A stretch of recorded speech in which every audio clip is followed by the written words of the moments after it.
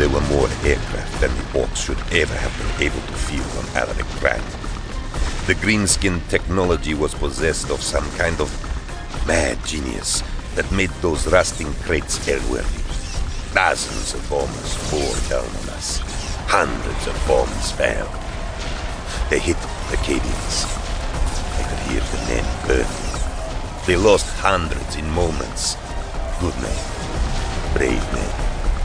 I saw Lord Ragnar silhouetted by the firestorm as the worst of it rained down. And then the Voxnet opened up, and I heard the voice of the scorched night. Lord Blackbane, my power plant is ruptured. Plasma is leaking into the thorax and the hatch is jammed. It's not looking too good from where I'm sitting. Hold fast! I shall be with you soon. My blood claws can make it. We will get you out of there! Everything around me is burning.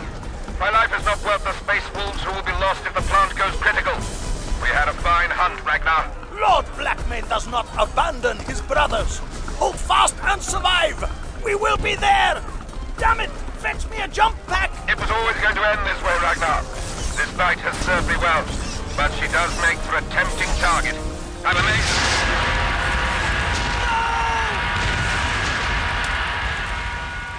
When the smoke blew off the ridge, the destruction was terrible. Hundreds of Cadians had not reached shelter in time. They lay dead or dying in burning craters. But the most awful sight was the scorched night. It still stood, but the upper half of its chest was a melted ruin. The cockpit was gone. Dairos Kamata was dead.